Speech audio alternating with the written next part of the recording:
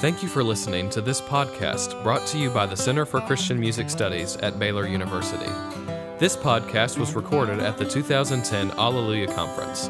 In this session entitled Introduction to the Community and Music of Taizé, Trey Harper and John Lasseter discuss the history and context of the Taizé community and its worship. Also included in the session are helpful suggestions on incorporating the music of Taizé into American worship services. To learn more about the Alleluia Conference, visit us online at www.baylor.edu/alleluia.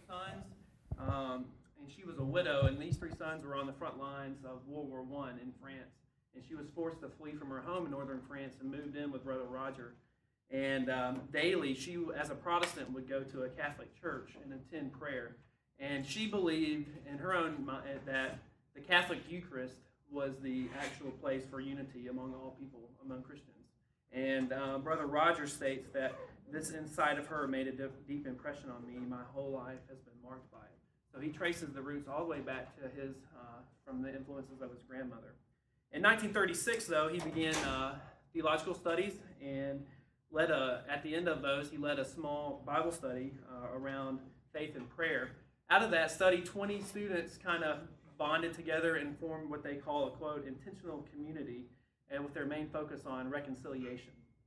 And this kind of started consuming his time, so he withdrew from school. All he had left was a short master's thesis to write. He'd done all his coursework, but he withdrew and focused on leading this community.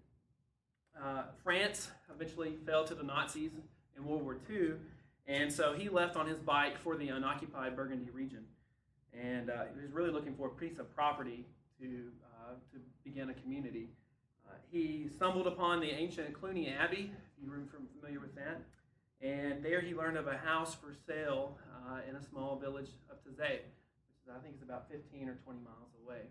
So he rode out, inspected the property, met this poor woman, and he shared her vision with her, and they had a meal together, and after a meeting with Brother Roger, she basically just begged him to stay, saying, well, we're all alone here, help us out.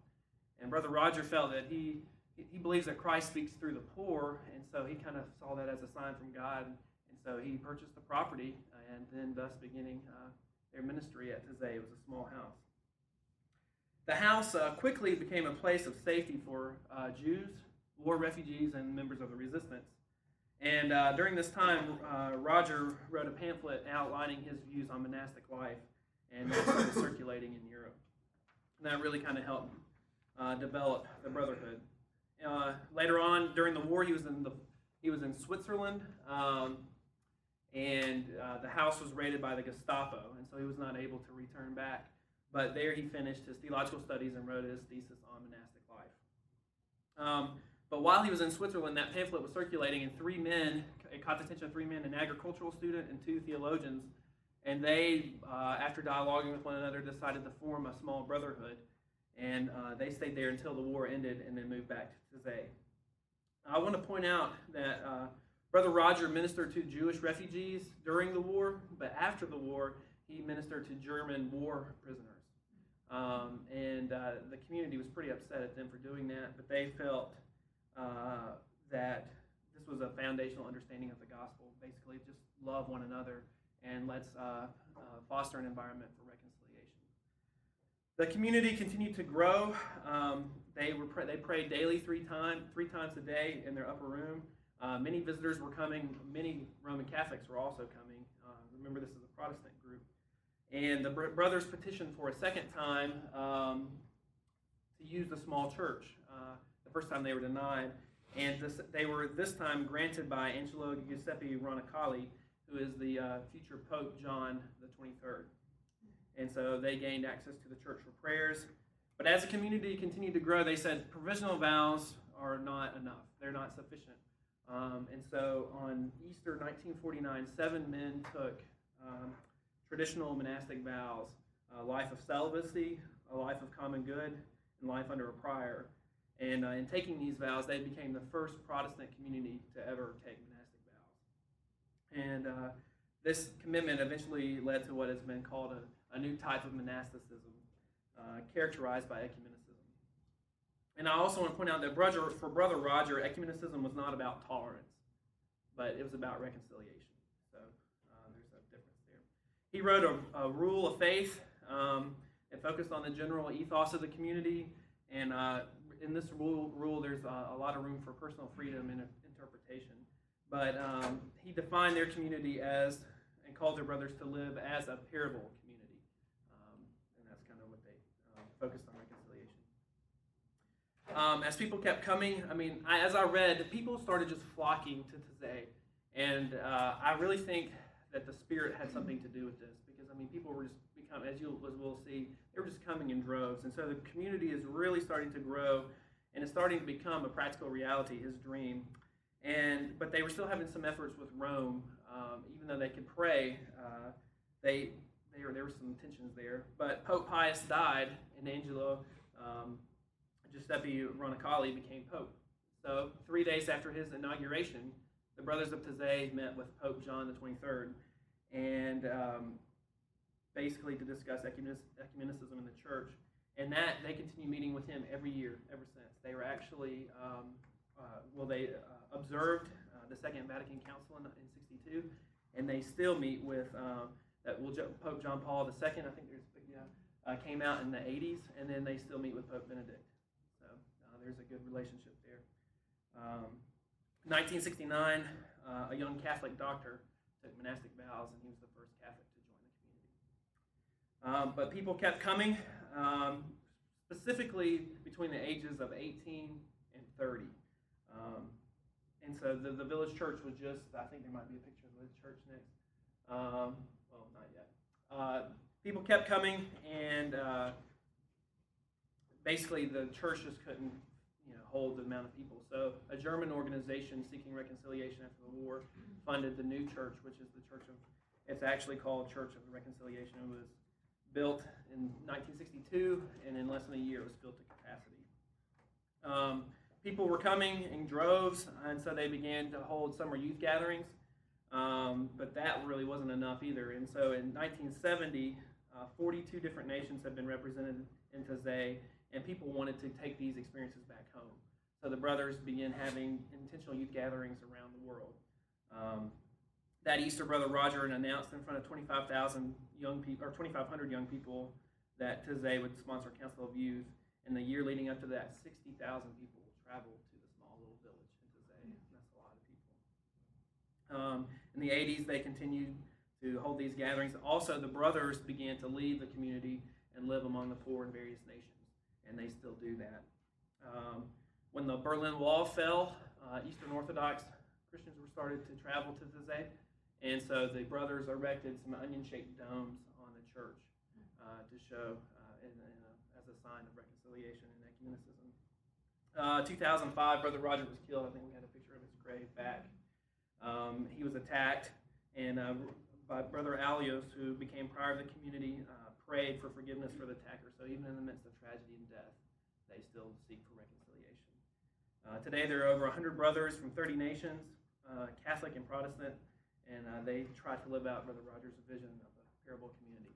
Trey's going to talk a little bit about what a week in Taizé might look like, and I think we might sing first. Sure, let's sing. The Kingdom of God.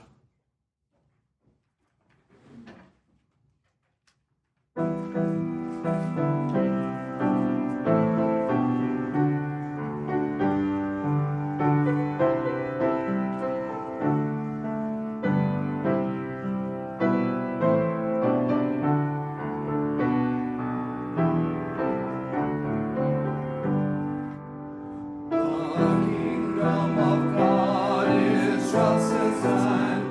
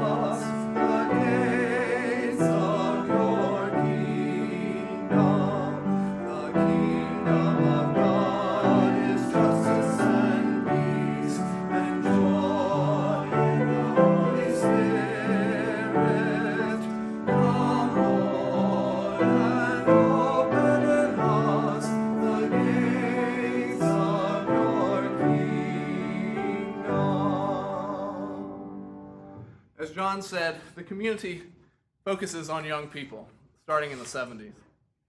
And I was, and thousands of young people, Europeans mostly, in a place where we say is often post-Christian, we use that label, but there's thousands of youth coming to sing these songs.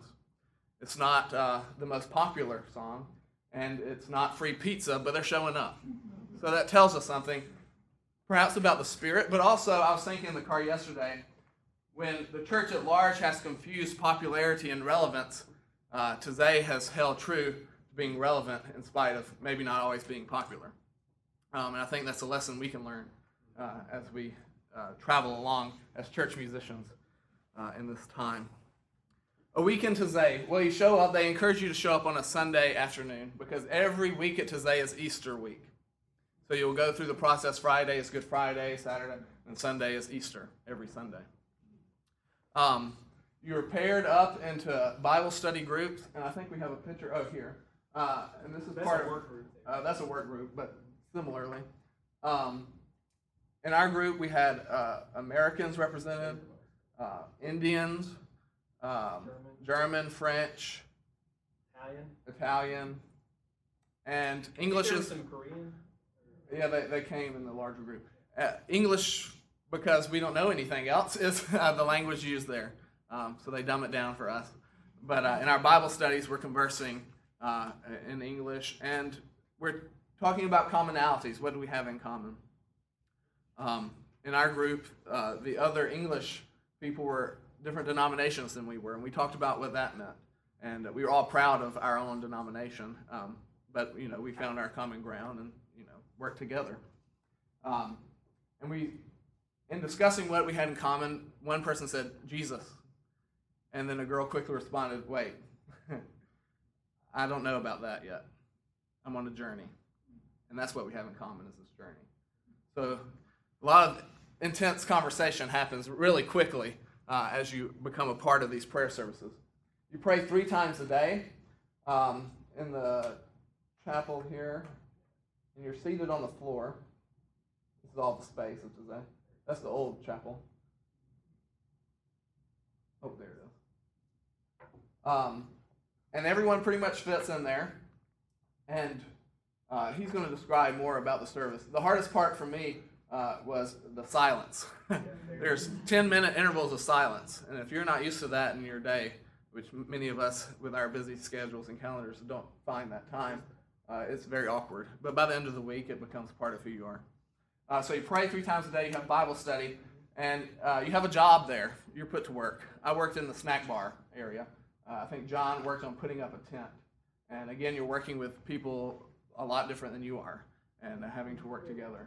And it's the people who come to visit Taizé that keep Taizé running. You're serving the food. You're doing everything there in the life of the church. If you're over 30, the program is adjusted a little bit because it is geared toward younger people. But they still have something for you, Bible study, and you attend the services and that sort of thing. Anything major that I'm leaving out? I think that's good. All right. So that's just your basic week. Are there any questions about that? It's only $30 a day to stay in Taizé. And that's a donation. That's optional. So why is Taizé important? This community we've heard of, but we know it because of its song. So that's what we're going to talk about now, and we're going to talk about it historically and also how it's evolved.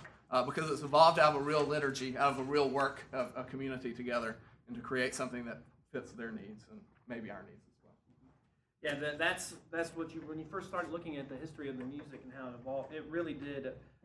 They had a specific music for their purposes, and then whenever that was not sufficient enough, well, they changed and they adapted to the new things. They deliberately drew from many sources for their prayer service in an attempt to minister ecumenically. Specifically from the 3 main branches, they emphasize the Word from the Protestant tradition, the Eucharist from the Catholic tradition, and then the presence of God and icons from the Orthodox tradition.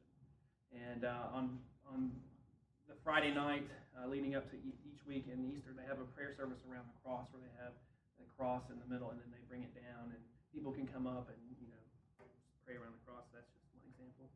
But I want to point out that there is no Taizé theology and no Taizé spirituality.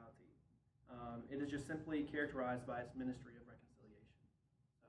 They have the rule for the brothers, but that's it.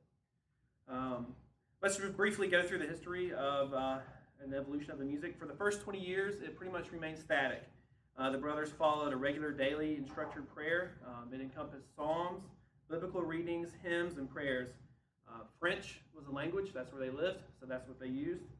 But they used music from the Reformation. They used songs and chorales from the French Huguenot and Lutheran traditions, and they also used the Genevan Psalter. Because of the strophic nature of the chorales, they were easily memorized. The psalms, not so much. So the first the need arose to get something that could be easily meditated upon, and they found an answer in the 50s from Joseph Guélinot, his psalm formulas. He was a Jesuit priest and a French composer, and much of his music is still used today there. They also had some chants that they would use for, especially in the times of intercessory prayer, and they borrowed those from other traditions, and then they also had some composed specifically for them. And they contacted Jacques Berthier, and he began composing chants for them, and his music is basically what's become known as the music of Taizé. The early liturgy followed a basic pattern. They had an introductory hymn of praise, then they had a scripture reading, a response to the scripture reading, then a long silence.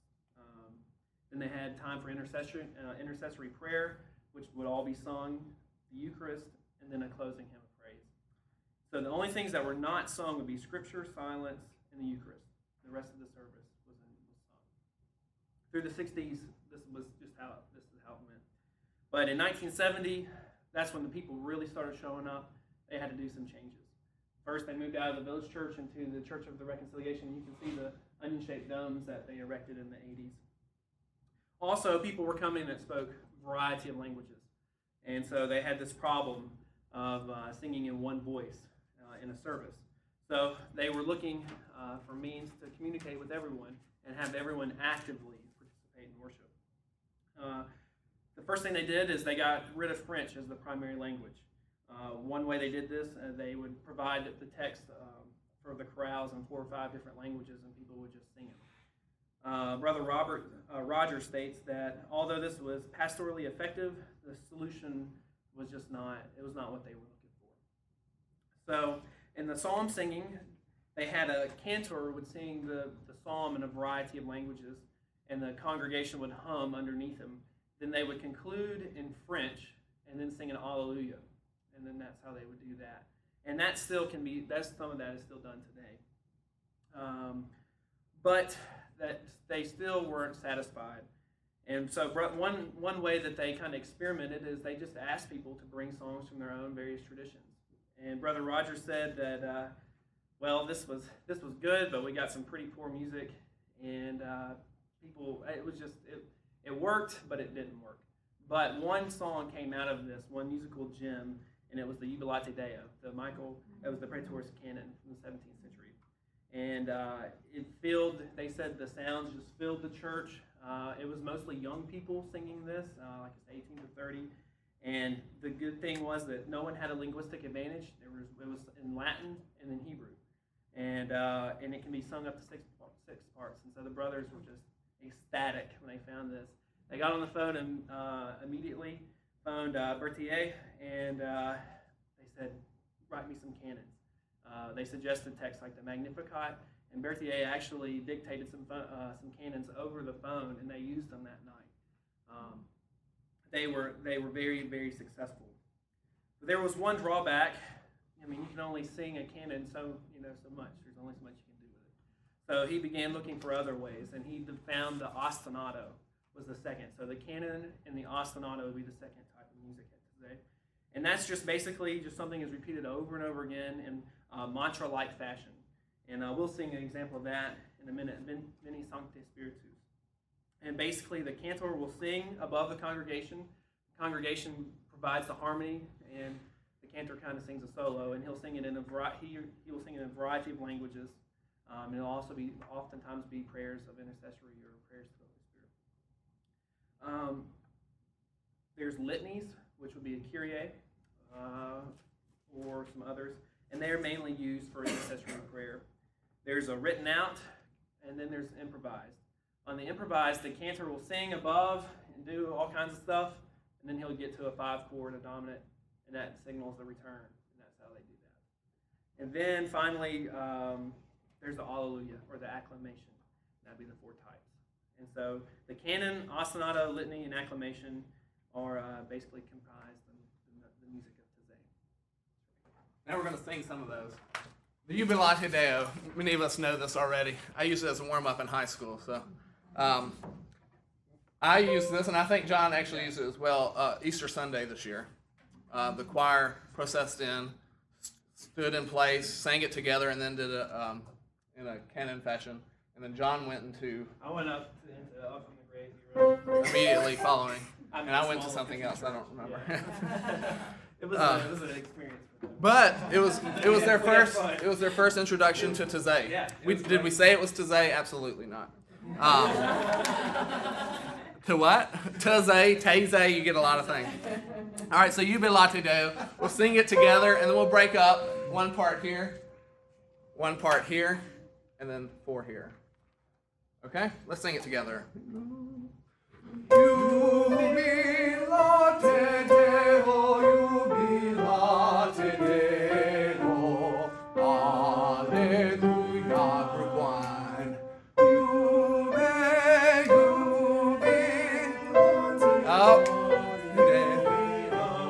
I didn't bring y'all in. Let's start over. Well, we'll just pick up right here. This is awful. Let's start over. Row, row. Here we go. Here we go.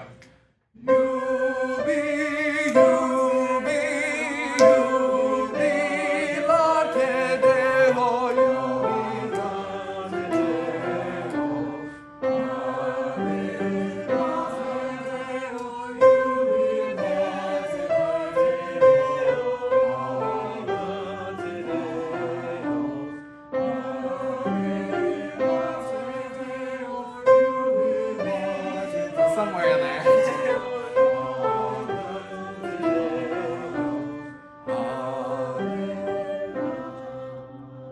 There we go. Somewhere in there, we made a round happen. The next example is the ostinato. We will build this up. Also, can someone cantor for me? It's written there for you. We'll just do the first and second of the cantor. Can you do that, John? No, I was talking to John. You go for it. No, I don't want to sing it. All right, but let's build up the Veni Sancte Spiritus. We'll start at the bass and soprano lines. We'll sing it twice before we add it. Yeah, you'll sing it, repeat it, and then we'll add the alto line and then the tenor line. The soprano. Well, bass and soprano. We'll just start them together. Here we go. Sancte Spiritus. Veni Sancte Spiritus. There it is. Veni Sancte Spiritus. Veni Sancte Spiritus. Veni Sancte Spiritus. Veni Sancte Spiritus.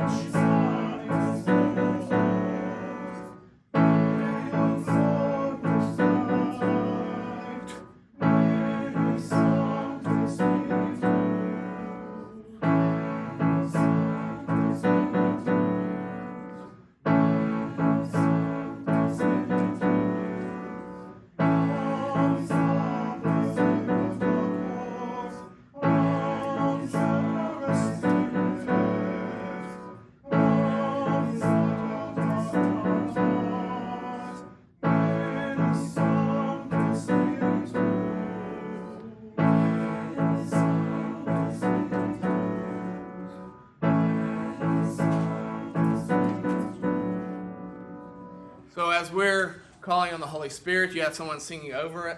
You could use this on Pentecost and have someone singing over it in a variety of languages. And all of these come from this book, published by GIA Publications. We'll pass this around. It also has instrumentation for flute and guitar and violin mostly, I believe. You can pass this around.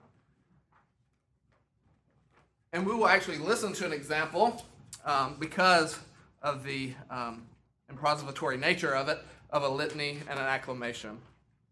And this comes from the Taizé community, this recording. And it's in your book, the Kyrie, in your packet. A few pages over.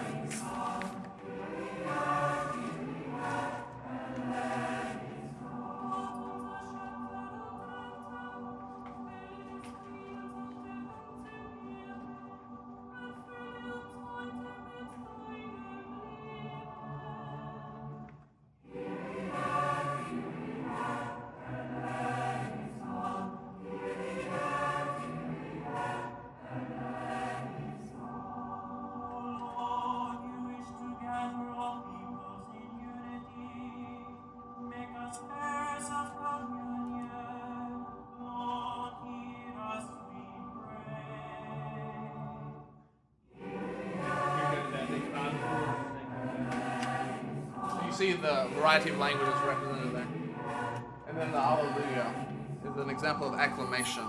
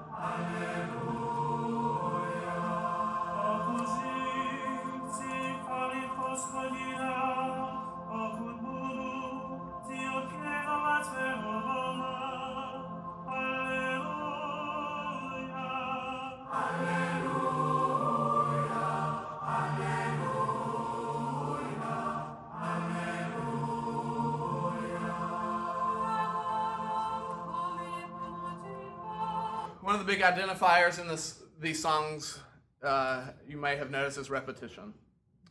The idea is that the song never stops and it keeps going within us. People who favor Taizé tend to favor one particular style in the dichotomy of styles, whereas people who favor the praise chorus tend to favor, we have a problem here, and we tend to criticize repetition both ways. Get over it. Repetition has been a part of our worship. Repetition is a part of our daily lives. Hopefully, at some point this morning, you brushed your teeth. And you may not always like brushing your teeth, but it keeps them looking good and it's healthy. Well, and in Revelation, I can't remember the chapter right now, but the creatures continue to sing. Right. Holy, holy, holy is the Lord God Almighty, who was and is and is to come. They never cease to say that. Right. So yes, even in our scripture, but then in our early liturgies, repetition. The idea is that you repeat the text enough, it becomes part of who you are. And I hope that as I repeat, the kingdom of God is justice and peace, that as I leave the worship space, that community, and Monday through Saturday, I'm living that out because it's so ingrained within who I am in my DNA. Another big identifier is the language. And John is going to speak on that a bit.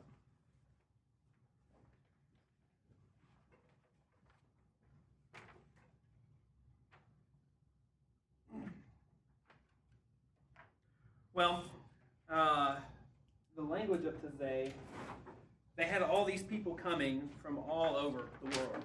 And what do they do? Singing in one harmonious voice. And I have a quote in my paper. Did you grab my book? I want to read something from Brother Roger from the parable, from the community.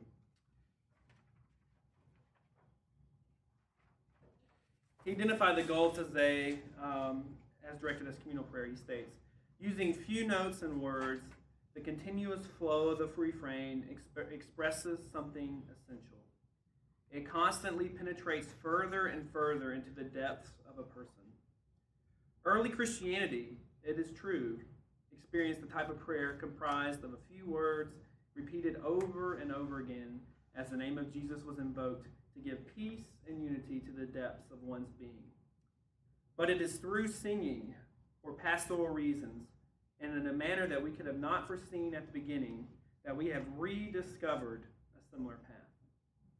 What once meditated individual prayer is now experienced as a means of communion with others.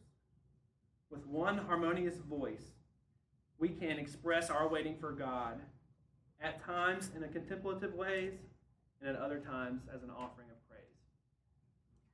So how do you express, or how do people from all over the world praise in one harmonious voice? And the brothers have been very deliberate in being pastoral in their means to include everyone. And their first answer was to sing the text in Latin. Latin provided many different advantages. First, it was no one's language. It was a dead language. Second, it was denominationally neutral. After Vatican II, Latin and the Catholic Church, really that association has kind of been lost. So denominationally neutral. And then thirdly, I just like this one, they liked the language. So they just wanted to sing in Latin. Because why not use Greek or other dead languages? As the time passed, more and more texts were based on living languages. And this is evident in the songbook, which we'll start passing around. This is the 2008 edition. It has 19 languages represented. In 1995, there were 13. This is what you get when you walk into a Taizé service, and I think we'll show some pictures of that in a second. I just want to give you a couple examples of the languages included. German, Italian, Polish, Slovak, Spanish, English, French, Korean, Indian, Japanese, etc. It goes on. But one thing I want to point out, these texts are not just literal translations of one another. Rather, they are altered to either fit the music or the language is altered. And I want to give you an example. Look at Jésus le Christ in your packet there. And I want to read a couple different translations. For the English, it's going to say, Jesus Christ, the interior light, do not let any darkness speak to me. Jesus Christ, interior light, grant that I may welcome your love.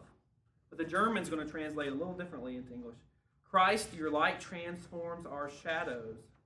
Do not permit the darkness to speak to us. Christ, your light shines upon the earth, and you say to us, you are also the light. The Polish is even different here. Jesus, you are the light of my soul. Let not my own darkness attract me anymore. Jesus, you are the light of my soul. Give me strength to welcome your love today. So in each translation, the subject's going to remain the same, but the expression of the idea is going to be unique. And this song, actually, this chant had special sentimental value to me. I can remember vividly singing this in the church, and I think I'll walk through and show you a little bit of the slides from the church. But I remember singing in English, and the person right next to me was singing in German, and I heard other languages around, and I even tried to sing in German with my Alabama accent. But it was very powerful singing together, but we were all singing in one harmonious voice. I mean, it's really a modern-day Pentecost in a way. But this is just, so you grab a stack of the books floating around as you go into the service, and this is the sanctuary. Can you see that? Yeah, it's a pretty dark space. Can you hit that light real quick? Maybe. No, that won't help, I don't think. There it is, full. People. If that Easter there is. There's the cross that they pray. They'll take this cross down and pray around it in the middle. Those candles in the previous. Yeah. Yeah, there's candles. One question that was raised in the last session is what happens at the Eucharist, Lord's Supper, communion time. And within their space, they have three options, depending on your association and the meaning that it is for you. The brothers will take the Eucharist, but for everyone else. There's blessed bread and cup. You can receive a blessing and take unblessed bread and cup. Or if you're Orthodox, just take the bread, depending on your practices. Just want to point this out. As you can see it, this is the instrument of choice at today. It's a little bitty Yamaha Walmart keyboard. And it plays classical guitar. But they did install an organ last year. Yeah, this is the old electronic. They were testing it out the week I was there. And that's the organ when I was there. So you can, and that'll lead right into tray. You can use for how to use it in our church. You can use a variety of But let's take a sing at Eat This Bread. It's on the next page. This has a very practical use. John will play through it once, and then we'll sing along.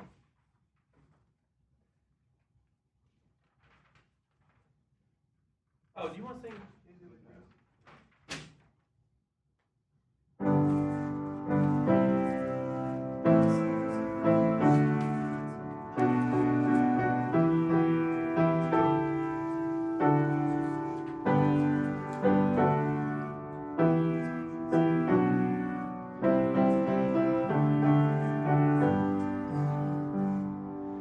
Eat this bread, drink this cup, come to Him and never be hungry.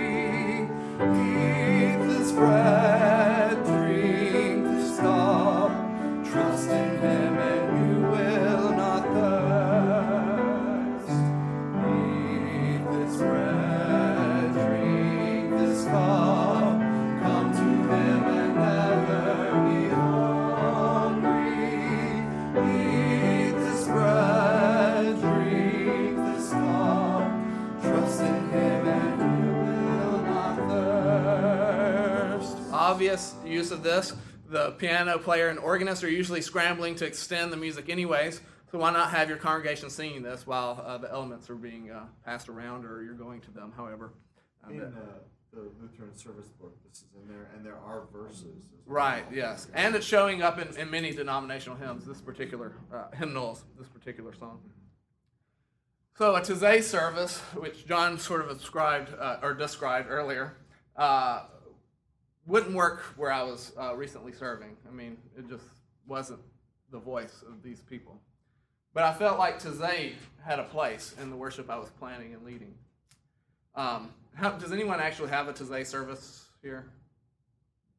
If you do, and if your desire is to start one, I was talking with one of the brothers, and they said the desire is that it be continually ecumenical. So maybe it's at your church one weekend, and then the next month it's at another denomination, and you're sharing this, and it becomes a community, a bigger community, and you share this in common.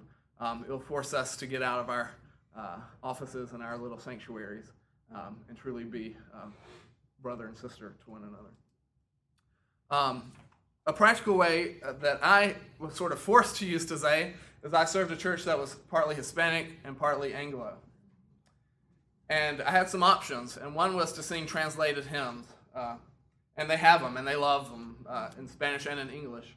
But if I put up a Spanish gospel hymn and the Anglo people didn't know Spanish, they might not like that so much. Though we did do it. That wasn't probably the initial way I wanted to do that. So I decided to use Taizé. They didn't know Taizé, so it's a new for everyone. And you can sing it simultaneously. So everybody's getting an opportunity to join in the song there. So that's a very practical way to use it. Obviously, using individual songs in worship, Eat This Bread, showing up at communion. Another way to use it is surround it with spoken responses. In the Lord I'll be ever thankful. Dear Lord, today I thank you for spoken. In the Lord I'll be ever thankful. Maybe have your congregation members, as they enter, write something they're thankful for, and you have readers read those in the midst of it and bring it back around, and that sort of thing. Interesting instrumental opportunities here are pretty expansive. I've used accordion. So find that weird instrument that you have that's not played in your normal Sunday service and bring it out. Recorders, a lot of people remember studying recorder, get them to blow the dust off of it and go for it. Accordion, banjo. So that's a creative possibility, and it includes someone in your music ministry that might be left out otherwise. We are going to do something that we didn't do in the last session, and one way to do this is write your own. And Miss Jackson here has written her own song in the vein of Taizé, and we're going to sing it. Do you have enough copies for everyone, or at least to share? And you have one here. Would you like to play it? Sure, I'll play through a couple of times. It's really better. I'd love to hear it a cappella. My choir's not that singing.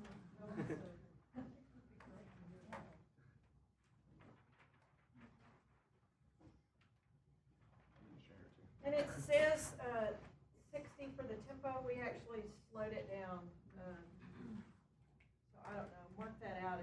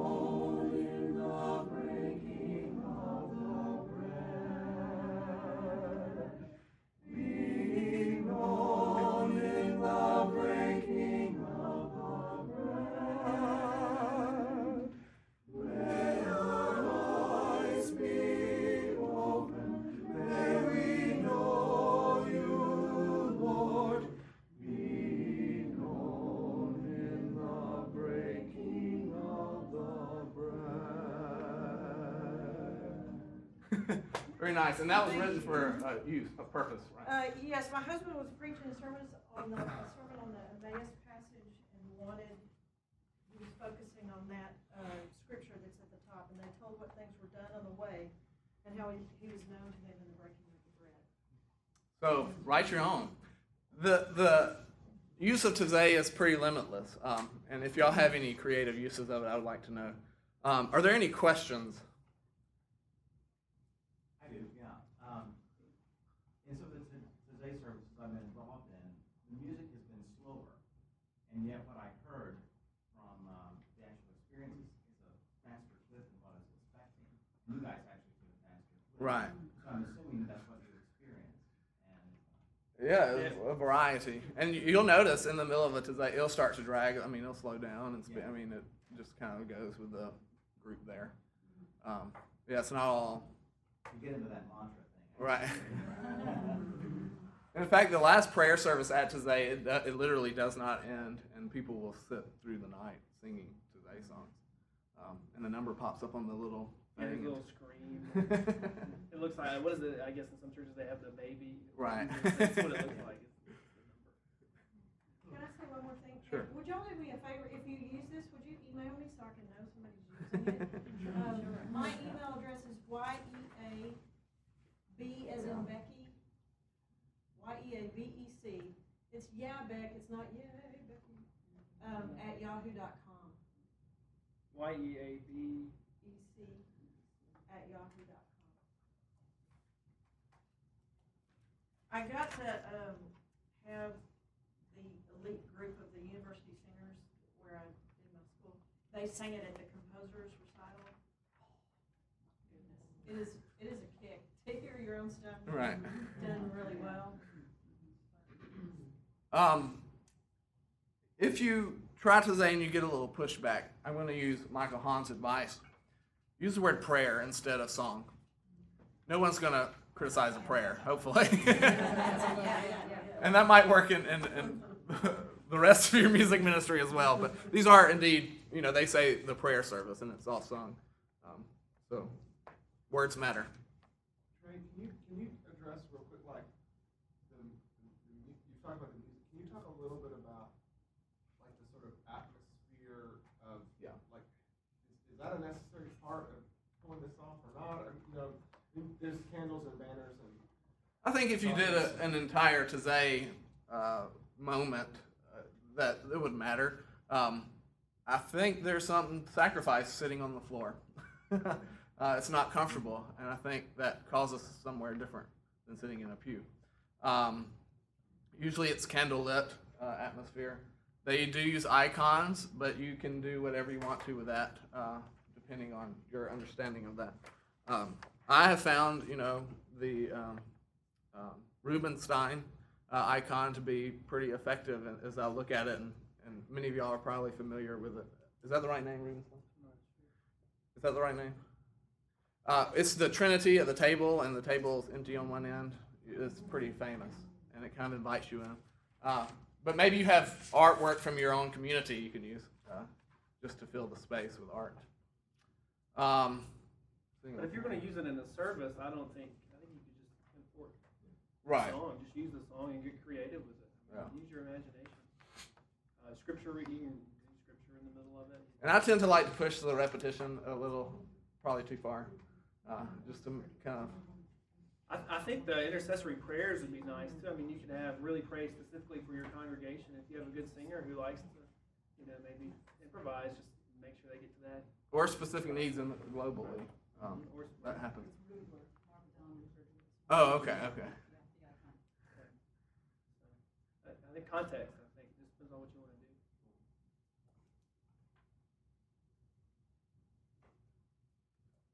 Any other questions? Well, we're going to conclude with the singing of the Ubi Caritas Deus Ibi Est. Let's stand and sing.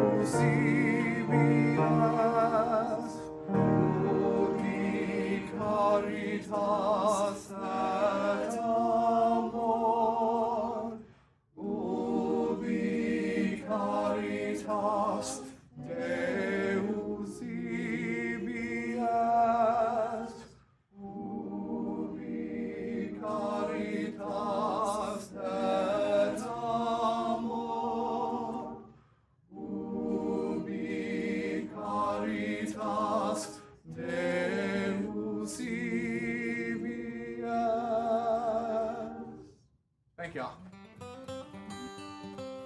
Thank you again for listening to this podcast.